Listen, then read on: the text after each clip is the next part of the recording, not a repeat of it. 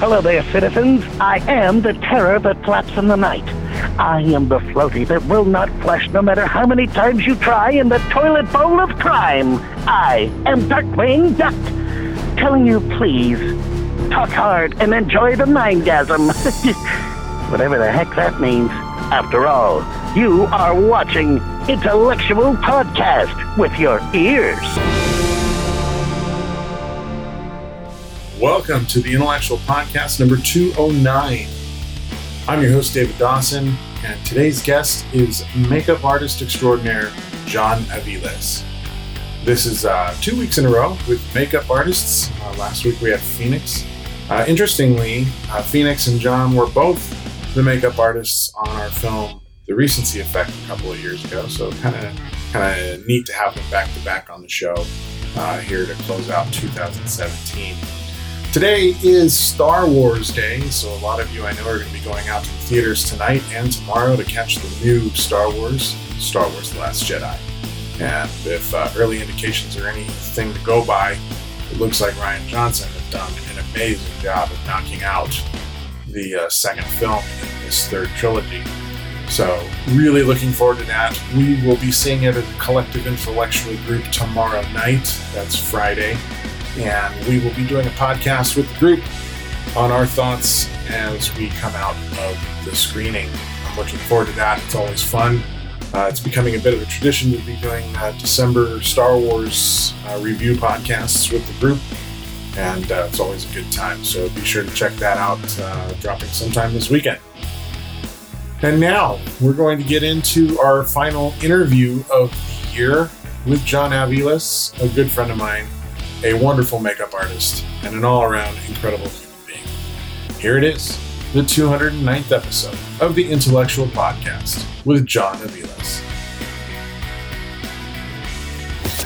Talk hard and enjoy the mindgasm. The Intellectual Podcast starts now.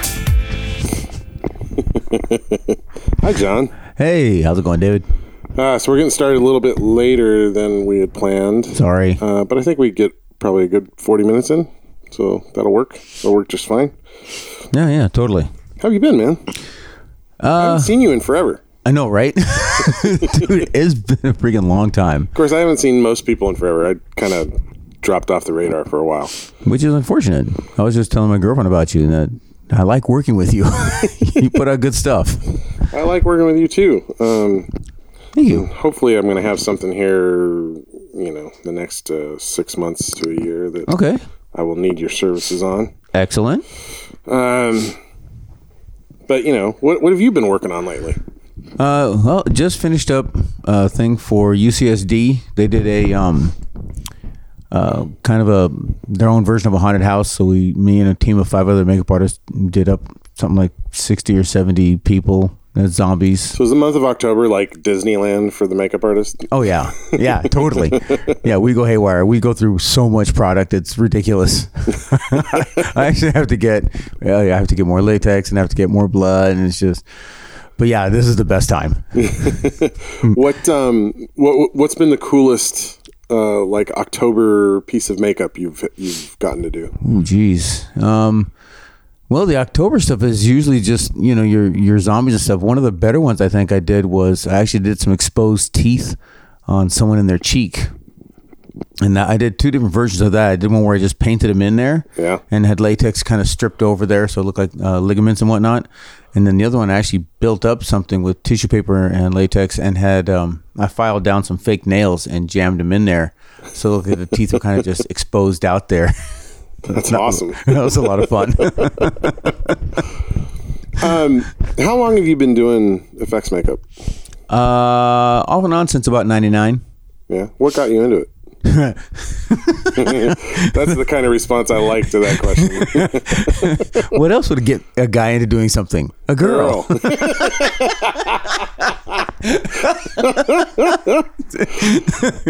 Yeah, we're simple creatures. Yes, we are. We're like, oh, pretty, let's walk over there. What is she doing? I don't know. Let's go. So yeah, this really pretty girl I liked at the time. I was going to Maricosta and just she was taking a makeup class, and I just wanted to be next to her. And next thing you know, I'm like, wow, this is actually kind of fun. That's how I ended up in theater lighting. See, girl. Yeah, girl. Makes sense. Like, oh, she's pretty. Where is she? I don't know. Let's go next to her. That's all I care about. Yeah. How can I spend more time with her? Mm-hmm. That's the impetus for a lot of things we end up doing. Oh yes, as guys, like you said, we're pretty simple. Girl says, "I want that." Yes, well, whatever it takes, we'll go get that. Whatever you need. And the girls know this, and they're like, just, I need a new Maserati, honey. Damn it, she knows me. But yeah, it started out pretty simple with your basic, some beauty makeup and stuff like that. But then another friend of mine hooked me up with the Haunted Trail in Balboa Park, mm-hmm. and that was heaven. I learned a lot from working there, and I also was able to develop a lot of my own skills while being there. And I think I was there like 10 or 12 years. Wow, and that was a lot of fun. It was a lot of effort too. I mean, because I had a day job, and then I'd go there at night. And then come home like sometimes at 3:00 in the morning and go to work at like 8. Go back to your day job and then like, rinse and repeat, right? Yeah, exactly. But yeah, that's a blast. That was so much fun. But that time really is what pushed me into doing a lot of special effects makeup and things like that. That's cool. Did you grow up in this area? Or? I know. I'm actually a native of LA. You're a native of LA? Yeah. I was, spent some time in Encino, Reseda, Culver City, Santa Monica, Burbank. You're an LA gypsy. Yeah. I kind of bopped around for a while, wherever my mom, I was a kid for most of that. Mm-hmm. I moved down here in 96 because the job market in LA was kind of already getting trashed. And then down here it seemed to be blossoming. So came down here back in the days when there was no such thing as traffic. Back then, 96, 97, the only real traffic was the merge, mm-hmm. 5805, mm-hmm. and they were like expanding all the lanes, so it was mm-hmm. really bad for a few years there. Yeah. Now all that traffic is just everywhere. Oh, yeah, no. It's 2:00 in the afternoon, and like, why is there traffic? Y'all should be at work. What the hell? Brian and I had to go downtown Friday night for the San Diego International Film Festival. Yeah. And we wanted to get to a 5:00 screening. And he's like, when do we need to leave? I'm like, it's Friday. We should leave. I would like to leave at 3, mm-hmm. 3:30 at the absolute latest. Yeah, totally. And he's like, oh, that seems so early. He's like, all right, whatever. Then he wasn't ready to go till like 4:00. Oh. 4:10. Yeah. Right? So we didn't get down there till 5:30, 5:40. So we missed the first screening entirely. And then we basically had to sit around for 2.5 hours waiting for our next screening. Right? Man. I'm like, we could have gotten here and waited a half hour or an hour mm-hmm. before the first movie and ended up waiting here less time than we ended up waiting by leaving late. Yeah, exactly. No, you have to plan that now. I just didn't think about it. I'm like, it's Friday in San Diego. We're trying to go south. Like, hello? It's a nightmare. Totally. It starts being a nightmare at like 1. Exactly. Yeah. When I first moved down here, it was like the 78 was always wide open. The 5 was always wide open. The 805 always wide open. It took us 40 minutes to get from Oceanside to the 15. Jeez Louise. That's only 7 miles. That's retarded. I'm probably going to catch all kinds of hell for saying that. I'm sorry, but that's just ridiculous. Hey, look. It's Sean. Of the Dead. You remember Sean? Oh, yeah. You did makeup on Sean. Yeah, it was a giant man over there. Peace. This guy. You're naked, dude. Who cares? Wow. Sean's at home. His go-to at home is his underwear. He's just going to wander around. He's just chilling in his underoos. You say, why aren't you wearing clothes? He says, dude, I'm home.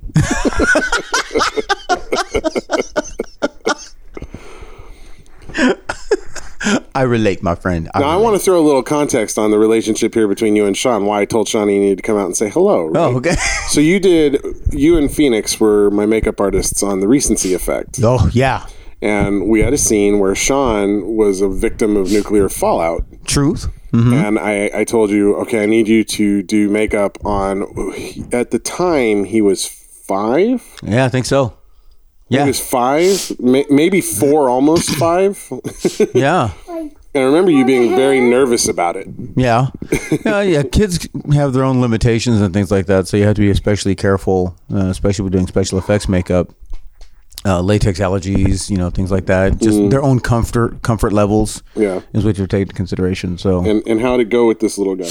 He was amazing. I actually love telling this story because he actually fell asleep while I was doing the makeup. He was a kid after my own heart because I did the same thing.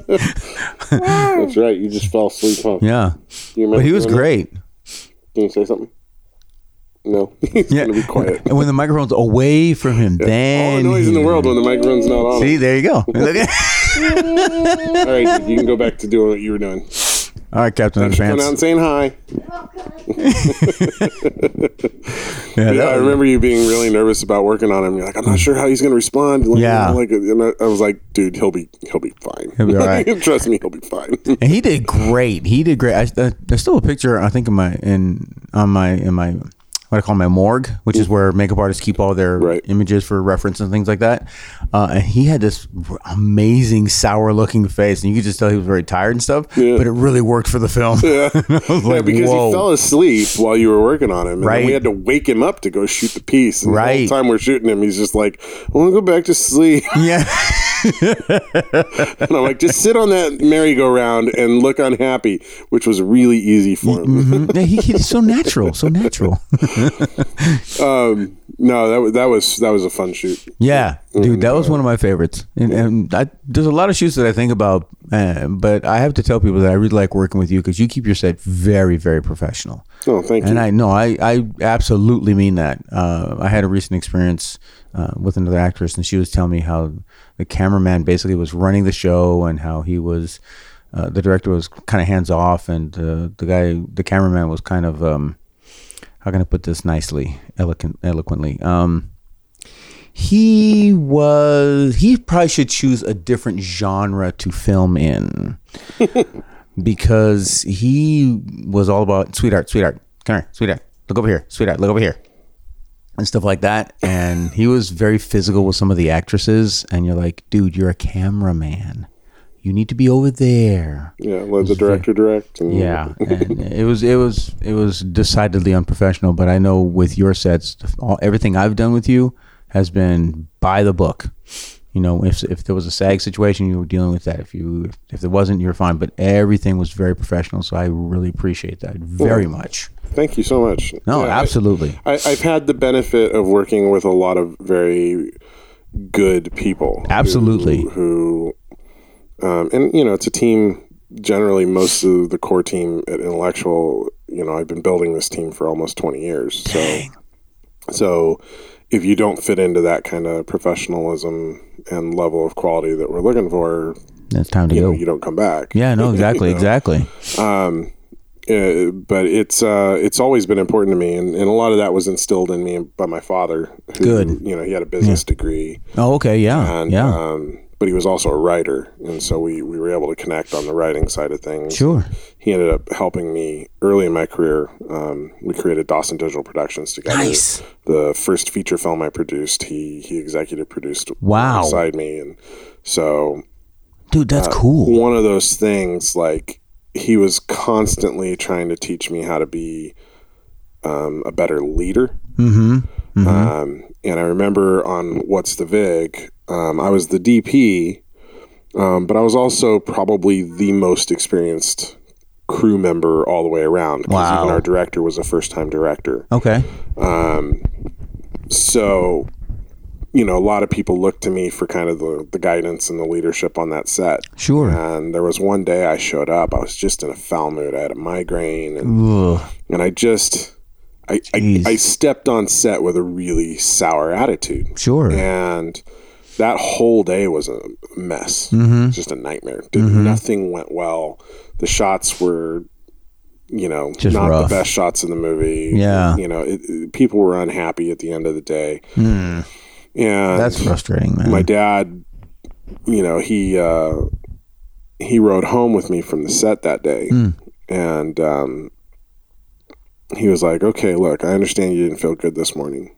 He's like, but you have to understand that organizations reflect leadership. And if the leadership is a mess, then the organization's a mess. Absolutely. All the way around. Yeah. So if you're going to walk onto set with a bad attitude, everybody's going to have a bad attitude by the middle of the day. True. And it's going to be a loss for everybody. Yeah. And it was very eye-opening to me. Mm-hmm. So the next day, I made a very clear determination to show up on set and have a positive attitude the whole time. Regardless of anything else that was going on, I was not going to let things get to me. Yeah. And to see what Saturday was like versus Sunday, and I still had a migraine on Sunday. Like in those days, I had migraines all the time. Ooh, that's rough, man. So I had to learn to just ignore the migraine and keep the positive attitude and keep things on track and learn to stay calm in the face of things. Exactly. Not let anybody see me sweat. No, I get you. I totally get that. Yeah, I totally get that.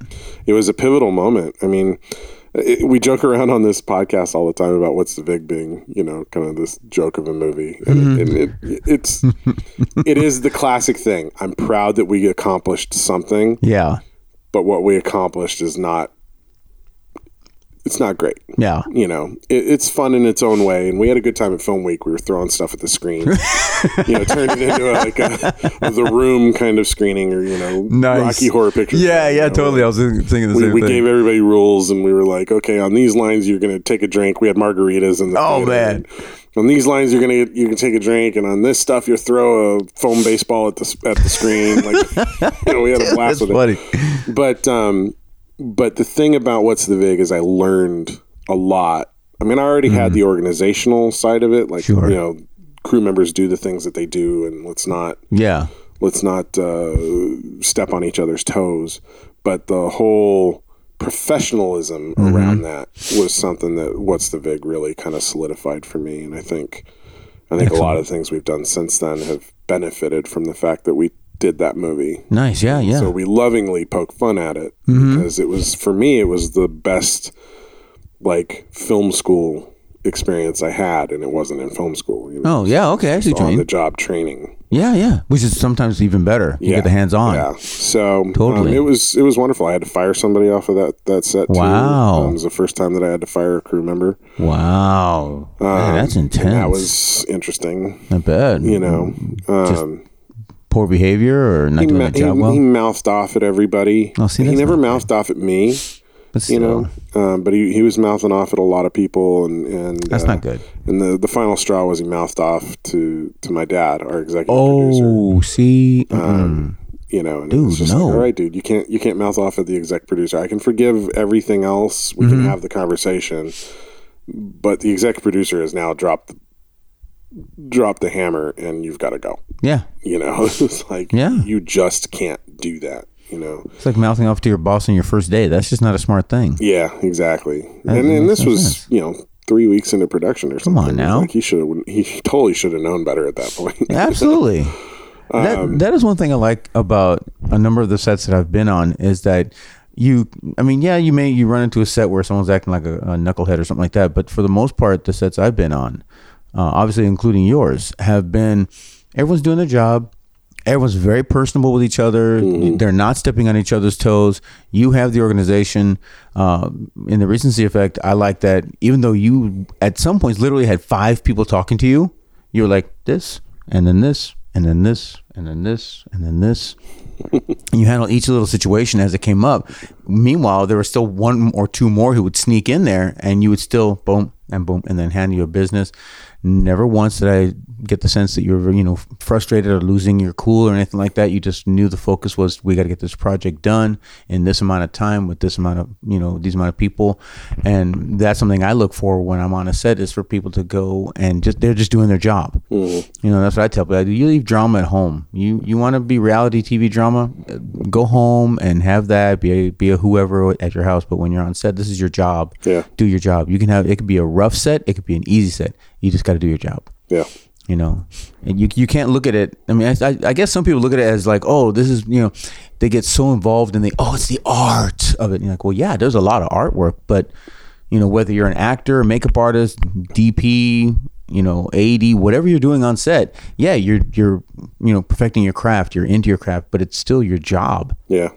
So you get in there and you get your job done, and it just makes everything much more pleasant experience. Yeah. Well, someone asked me because I've done some AD work this year, and I've done a lot of sound work. Excellent. The last couple of years, and you know, you've been like running up to LA and stuff, haven't you?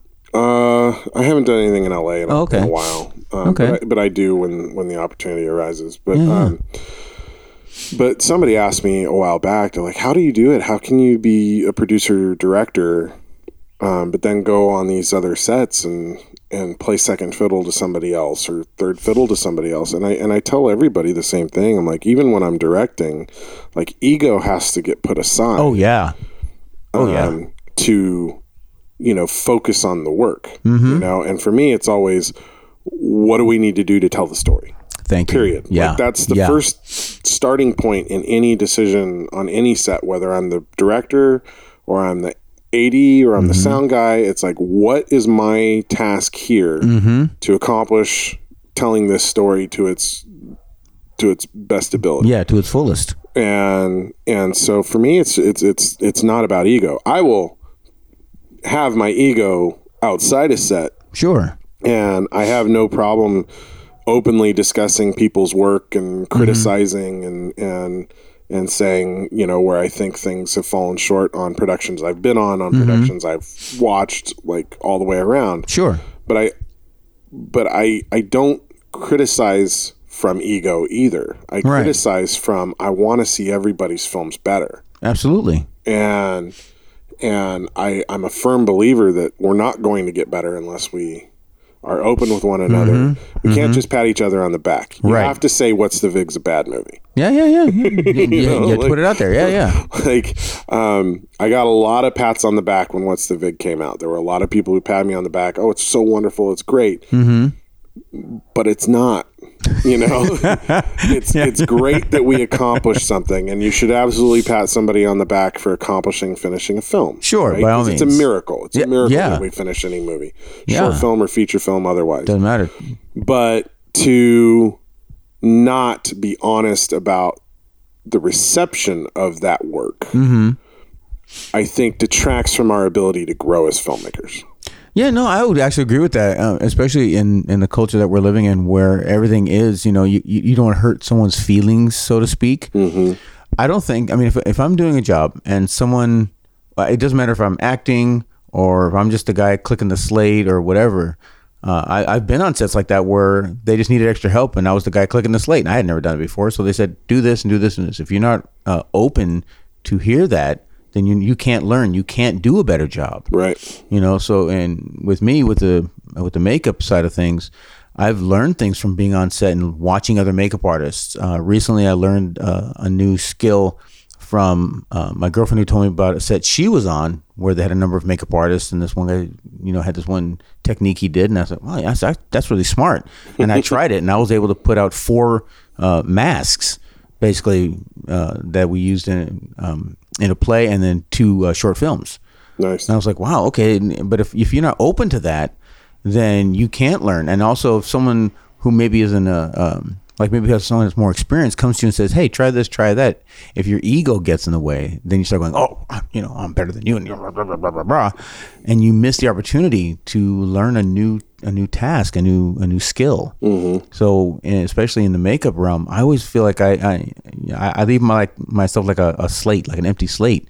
You know, if you have something that I don't know, man, tell me. Right. I want to know this. And if I did a job that you didn't feel was good, I want to improve on this. Right. You know, for me, I like going to the director and saying, what do you think about this? What do you think about that? Does this look good? Does that look good? Does this meet what you want?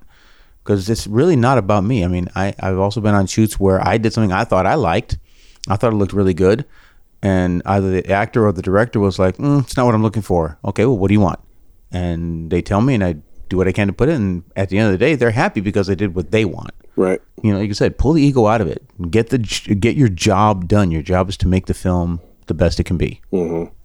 So yeah, it's always difficult because whatever job you're doing, even if you're the director, you're not necessarily the end all be all of True. What's going to be on screen. You know, True. your producers have a way that they want things to look. Your writer's going to, lobby to try and have things the way they want to look. So, across the board, it's a collaborative absolutely business, but we also need to build our reels, right? Totally. And so sometimes you're looking at a piece of footage and you're like, it's not it's not what I want to put in my reel because it doesn't really represent what I did, right? Or what I would have done, right? So we're always competing with that too. Like, sure. How do we keep our own signatures on stuff that we're doing while collaborating with other people? That's kind of the weird thing about this particular field. You want to work with good people and collaborate with a lot of good people, but there's also that individual need to show your talent. So it's a weird dichotomy of, I want to work with a good team and promote the team and push the team to get the film done, but at the same time I need to promote myself, because the business is not like going to a 9 to 5 job. It's not every day for the next 20 years. Right. It's different. It's like being an independent contractor going to different jobs. You may be in the same field, makeup, directing, producing, whatever, for 20 years, but it's a different shoot every time. Yep. So you have to keep. It's always a unique situation. Yeah. We attended. Brian and I attended this producers panel, the business of filmmaking at the San Diego International, and one of the things one of the producers said in that, because they're talking about producing and what it is to be a producer, and it's something I've said on the show a few times, but it was nice to hear it from somebody higher up in the business. If you're going to be a producer, like, you have to be the type of person who's willing to be an entrepreneur and the type who does startups, right? Yeah. Because you're going to be starting a new business 3 times a year. Wow. Right? Because every film is its own business. Dang, yeah. And certainly when you start getting to where there's real budgets and stuff, have you ever really watched the credits at the end of a good budgeted film? Oftentimes there's a business name in the final lines of the credits that is the film names, LLC. Yeah. Every film is its own business. It has its own bank account. It has its own employment deals and contracts and whatever. So you got the production companies who come in and contribute to making the film. Yeah. But they oftentimes are members of the LLC of that particular film. Yeah. And so it really is, every single film is a unique experience because it's a unique business venture. Totally. And I've seen that too. When I watch films, you'll see that usually the name of the film, like, there'll be the production companies, the big name production companies, Jim and whatever. But then you'll also see produced by, and it'll be like the name of the film with a little cute little tagline on it, and you're going, oh. And then you start to, when you see a lot of films, you have to go, oh, okay, so that's this particular film's business element. Yep. And that's a fascinating thing. Like I said, it's very entrepreneurial, very startup company every single time. Yeah, I mean, we don't do it on our little tiny short films, that we're doing around town, but. I'm hoping to get a series off the ground, and that would be sick. My father wrote a feature film that I want to make, and we've actually worked up the LLC documents, for my dad's film already, because it was part of a production pitch that we were doing 10 years ago. Wow. So I've already got the paperwork in place to launch that when we're ready to go. Nice, but it is daunting to think about. The business of making, a really decent production. Yeah. And all the people that you'd be responsible for hiring and paying. And, We budgeted out a 30-minute short film the other day and tried to base it on, I want to say it was modified low budget, maybe ultra low budget agreements with SAG. Okay. And then, rates for the crew that I know are fair. They're not the bottom of the barrel, but they're fair. Right. And this 30-minute short, the budget for it is $110,000 easy. Wow. So when you start really getting into this stuff, they are startup businesses. Yeah. When you're trying to raise $100,000 or more to create something. Yeah. You're doing the same thing that a lot of people are trying to do when they're trying to open a restaurant. Absolutely. They're trying to raise $100,000, $150,000 to operate for a year on, and get their things up and going. And it's daunting. It's daunting to think that going forward, the next level of this business for myself, for you, for all of us, is we have to start getting into that entrepreneurial startup business mentality. Every film is a startup business. Yeah, no, I couldn't agree more. I mean, I see some of the things, some of the studios starting to look at San Diego, which is kind of exciting. You know, we had Pitch and we had Animal Kingdom, I think it is. Animal Kingdom, yeah. The Animal Kingdom does like 13 days of shooting in Oceanside. Yeah. Pitch did, I want to say it was 20-something days of shooting total for that season. Shame it didn't get picked back up. Yeah. But like The Last Ship was down here shooting some stuff a month or two ago. Yeah. So it's good, you know, it's good that some of that's starting to come back. Yeah. That stuff right now is still a little bit of a low impact overall on our community. Well, sure. You know, because they're still bringing down primarily the IATSE members from LA and right. staff up their crews. But it's a start. Yeah, exactly. You know, it's a start for them to start looking down here for that sort of stuff. And it's great that Brandy Shimabukuro is at the office downtown and able to help them with permitting and getting stuff like that. But there's still a lot of key elements that need to be put in place, and it's such a process trying to get the industry rebuilt here. You know, exactly. Ever since I think it was Stu Siegel saying like ever since like after the whole 9/11 situation that his studio had to go through a dramatic change because the same kind of shows weren't being produced, and he's obviously the big studio down here. Yeah. But I think it's interesting and kind of cool that at least there's some buzz going on, and like you said, it'll take a long time before anything really comes down here. But I think San Diego has pretty much anything any filmmaker could ever want.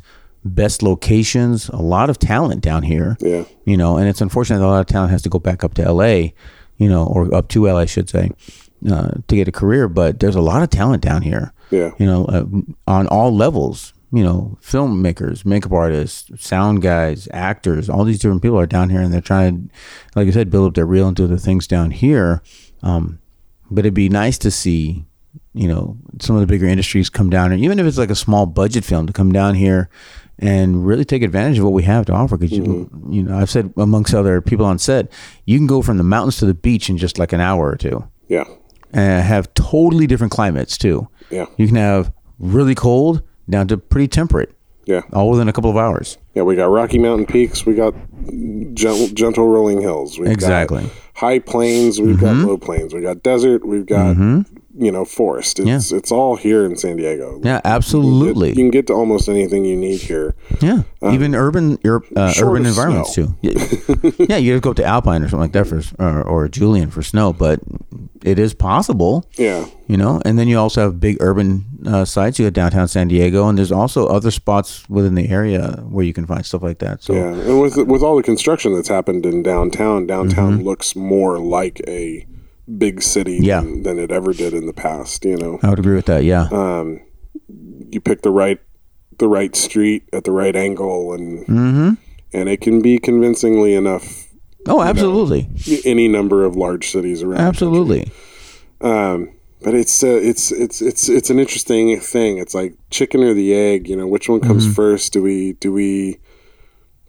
wait for a film commission, like a real film commission, to come into existence here, and then hope that we can get the work after that, or do we have to kind of create the work on our own to finally get the city off its ass to really give us a real film commission? You know, it's like what needs to happen first. I like how you put that. You know what I mean?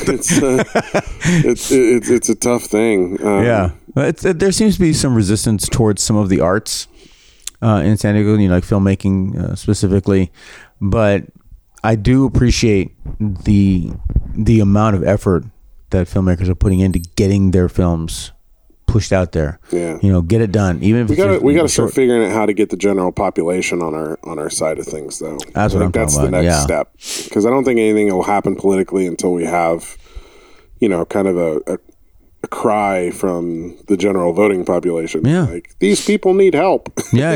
You know? Yeah, no, I agree with that. And putting the independent film, having these film festivals is great. It does get the people out there. It does show the really cool films that are being produced down here. Some of them are amazing. But yeah, I agree with you. When the public starts being more involved in it on a generalized level, then I think we'll start getting the push. Because that's the thing with every political structures. They only get moving when enough people get under their butts and say, "Come on, let's go. There's something happening over here." You need people to champion it. Yeah, exactly. If you can't get the people to champion it, it just doesn't happen. Yeah. There's no political impetus. Yeah. To exactly. get it done. They just kind of sit there and like, whatever. If the voting population are just quiet about it, exactly. If they're indifferent, then so is the politicians. Exactly, and that's I think where we have that's kind of the uphill of our job to break the indifference that's involved, because the film industry, the independent film industry is pretty big down here. I mean, there's every so like with some regularity. Weekend after weekend after weekend. Oh, I'm filming this. I'm producing this. Next 3 weeks, something like that's going to happen.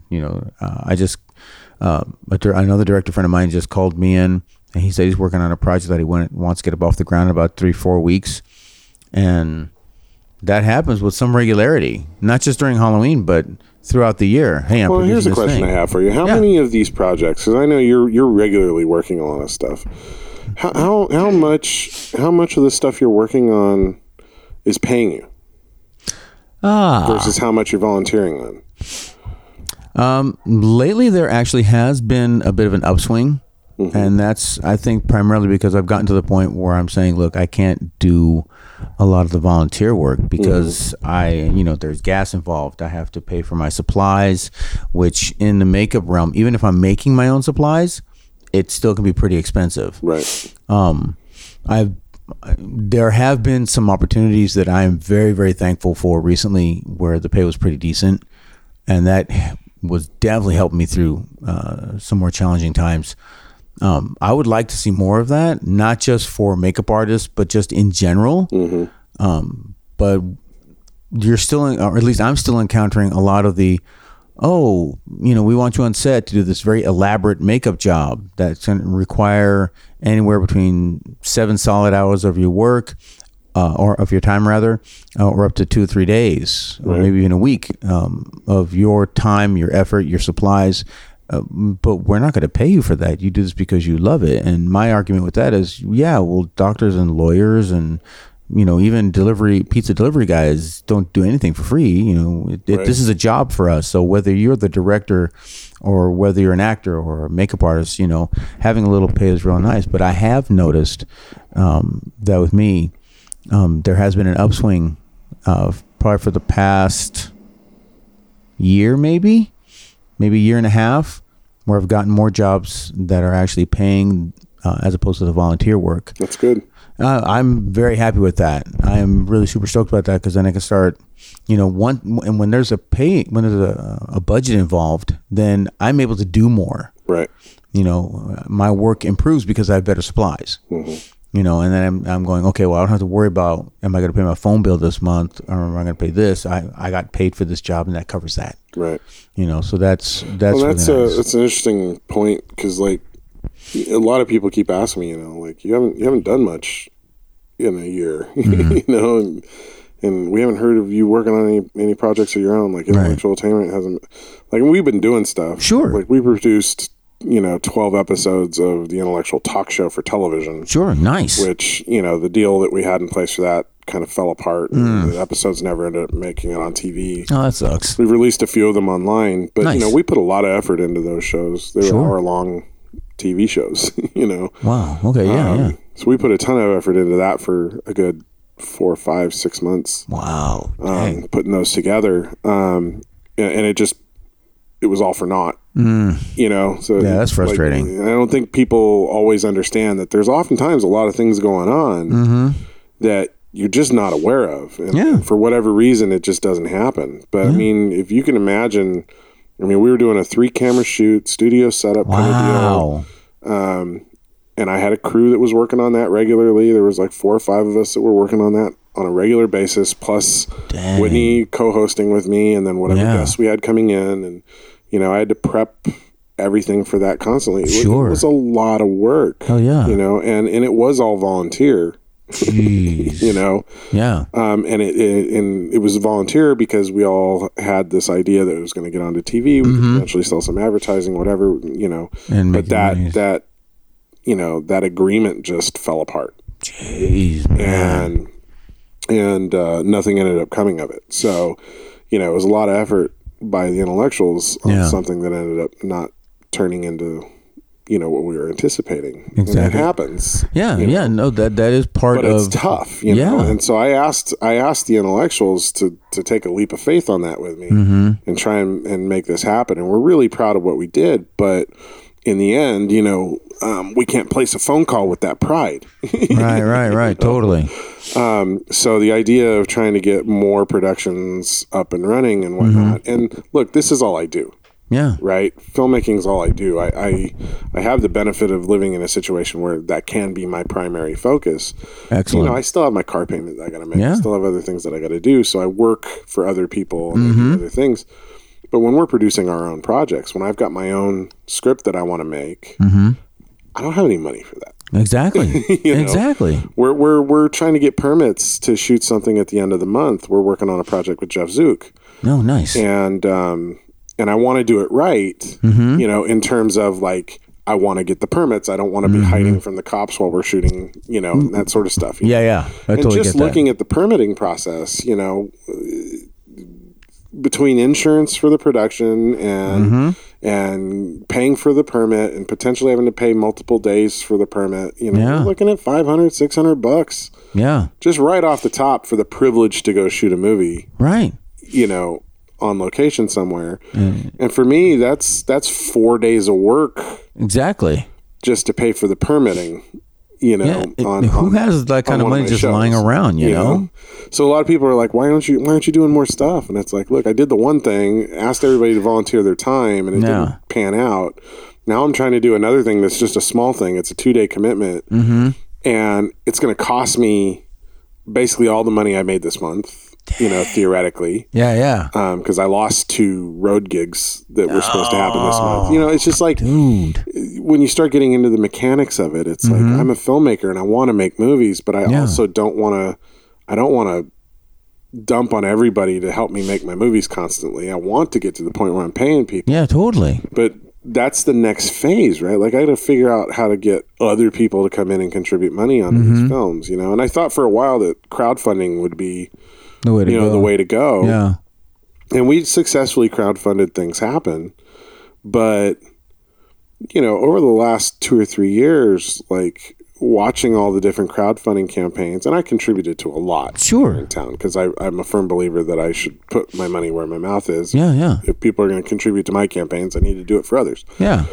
But what I started seeing was a bit of a circle jerk going on in town. Oh, no. You know? Oh, yeah. Where it's all of us contributing to our crowdfunding campaigns, you know? And it's like, well, the people that I'm hoping to pay from this crowdfunding are the ones contributing to the crowdfunding. So, yeah, it starts becoming like, well, this isn't really working either. No. You know? It's just pretending that we're figuring out how to pay for things, and we're really not. We're just kind of repaying each other back. And, you know, well, which kind of goes back to the whole volunteer kind of thing. It's like it's just the same thing. It was just you know, money changing hands, just round and round and round and round. It's passing a $20 bill around the table. I've become very disillusioned with the crowdfunding. You know, and so like you know, the big thing I've been saying for the last couple months is we have to, as a community, start figuring out how to engage the general public at large. Right, with the things that we do, and get them to back what we're doing, and get them to back us politically, back us financially. You know, start figuring that side of it out. Yeah, I mean, you figure there are plenty of local sports teams that do that. You know, you hear about the stuff like that with like you know Little League baseball and stuff like that. They'll go and they'll get sponsors for their teams, and you know, and that's the hard part too, because you don't want to bring in certain advertising and have them kind of take over, but if they could fund and you know get some product placement, that's fine.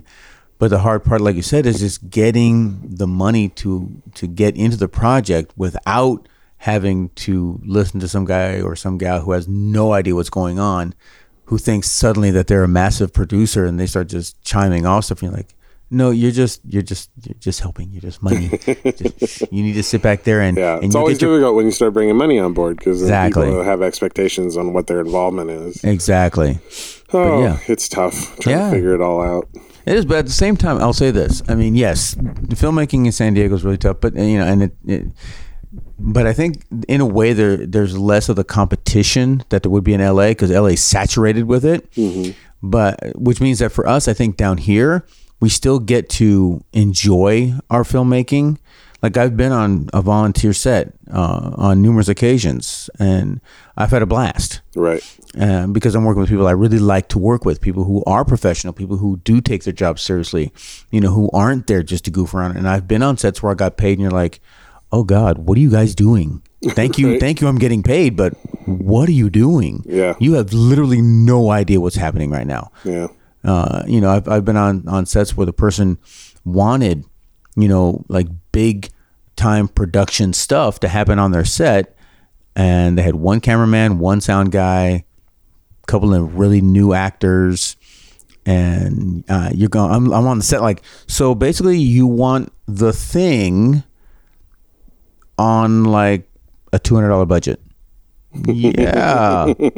Managing expectations is part of it. Exactly. I mean, I like that we get to, make our films and enjoy them and be around people that we like. Our community is pretty small and you work with a lot of really cool people.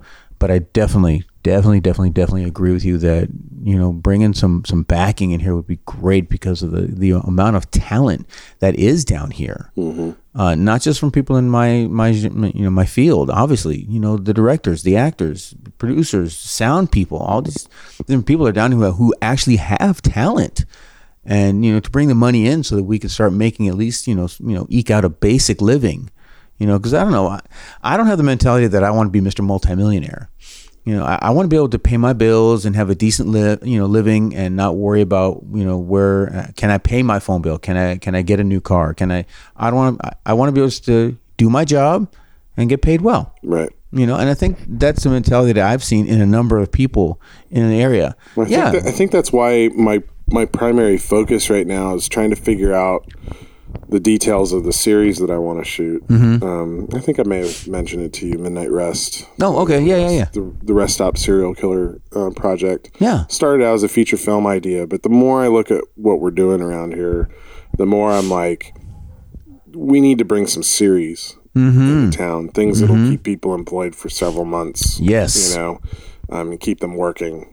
So like I'm trying to adapt that idea from what was originally kind of a loose feature film idea into kind of a cohesive, say, 10-episode event series, something that theoretically could keep a group of us employed for a good 6 months to 10 months. Yeah.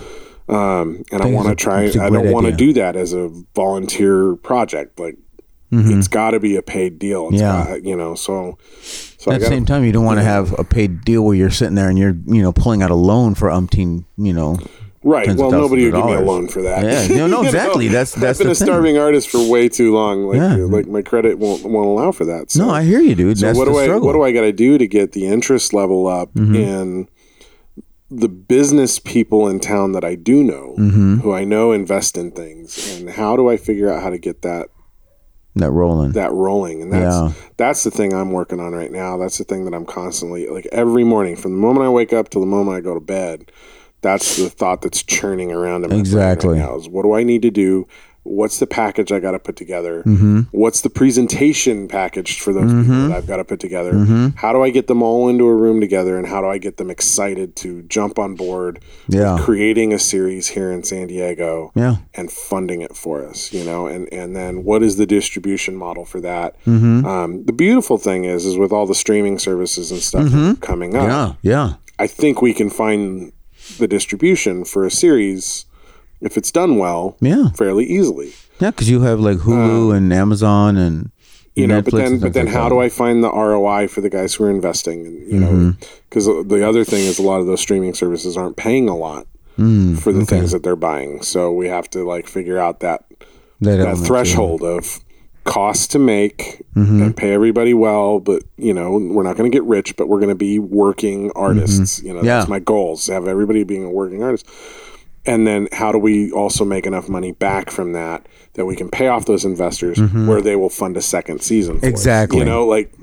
So trying to figure that out is where I'm at right now. Okay. But boy, it's a big, giant, ugly jigsaw puzzle, right? Totally.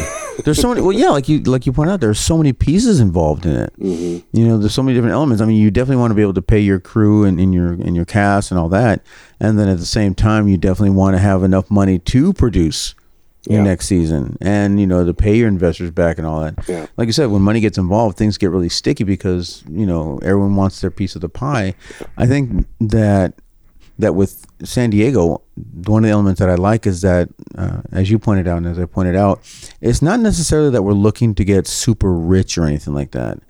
We just want to be, paid artists. We want to be able to pay our bills. Be valued. Exactly. Yeah. Exactly. You want to be valued. You want to be recognized for your talent. You want to be able to pay your bills. You want to, but at the same time, you don't want to have your day job and your what you consider your profession, because that gets really taxing. Yeah. You go to work and by the time you get home, you're kind of burnt out, but that this weekend I got to do this thing. Yeah. So, I do the corporate AV thing, so I bounce around doing that, and people follow me on Facebook and they see the traveling and, and I try to make as much fun out of those trips as I can. Sure. I see the eclipse and that sort of thing. Yeah. Totally. But it's still, it's a job that takes me away from here and occupies my time, and and even though it's a related field, and I'm learning things even on those shows that help me, be a better director when I come to make my films. Yeah, it's still not working doing the thing that I really want to be doing, and the thing that I love, and the thing that, quite frankly, I think I'm best at. Yeah, I totally hear you. Making movies is the thing in life that I am best at. I'm not saying I'm the best at it. Right, but that's where your talent is. But that's where my talent lies, and that's where my passion lies, and that's where I want to be. Absolutely. So we got to figure that out. Yeah, totally. But you got to get off to work, right? Yeah. You got to get going. Speaking of jobs. Day jobs. So thanks for stopping by and chatting. It's been a fun chat. I didn't know exactly what we would talk about, No, talk about makeup the whole time or talk about other stuff. But, this is very cool. But it's always fun to just talk film with my friends, Totally. And I'm totally down with just hanging out and, doing this again, or just chilling, grab a cup of coffee, something like that. Yeah. So, on a happy side, I just started dating someone and we're almost inseparable. So, I'm just... It's fun seeing you on Facebook. Yeah.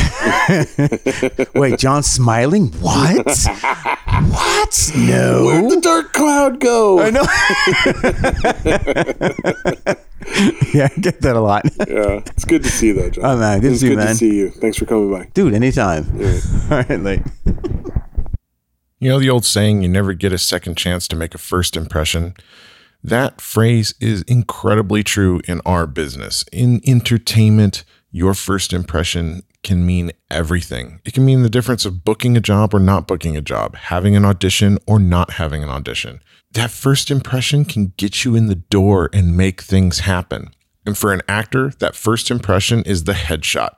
First and foremost, casting directors, producers, they're going to see your headshot and they're going to make decisions about whether or not you get seen based on that one image. So it's incredibly important to make that image an investment in your future. And to do that, you want to find the right photographer, someone who's going to work with you to craft the perfect image, the perfect first impression.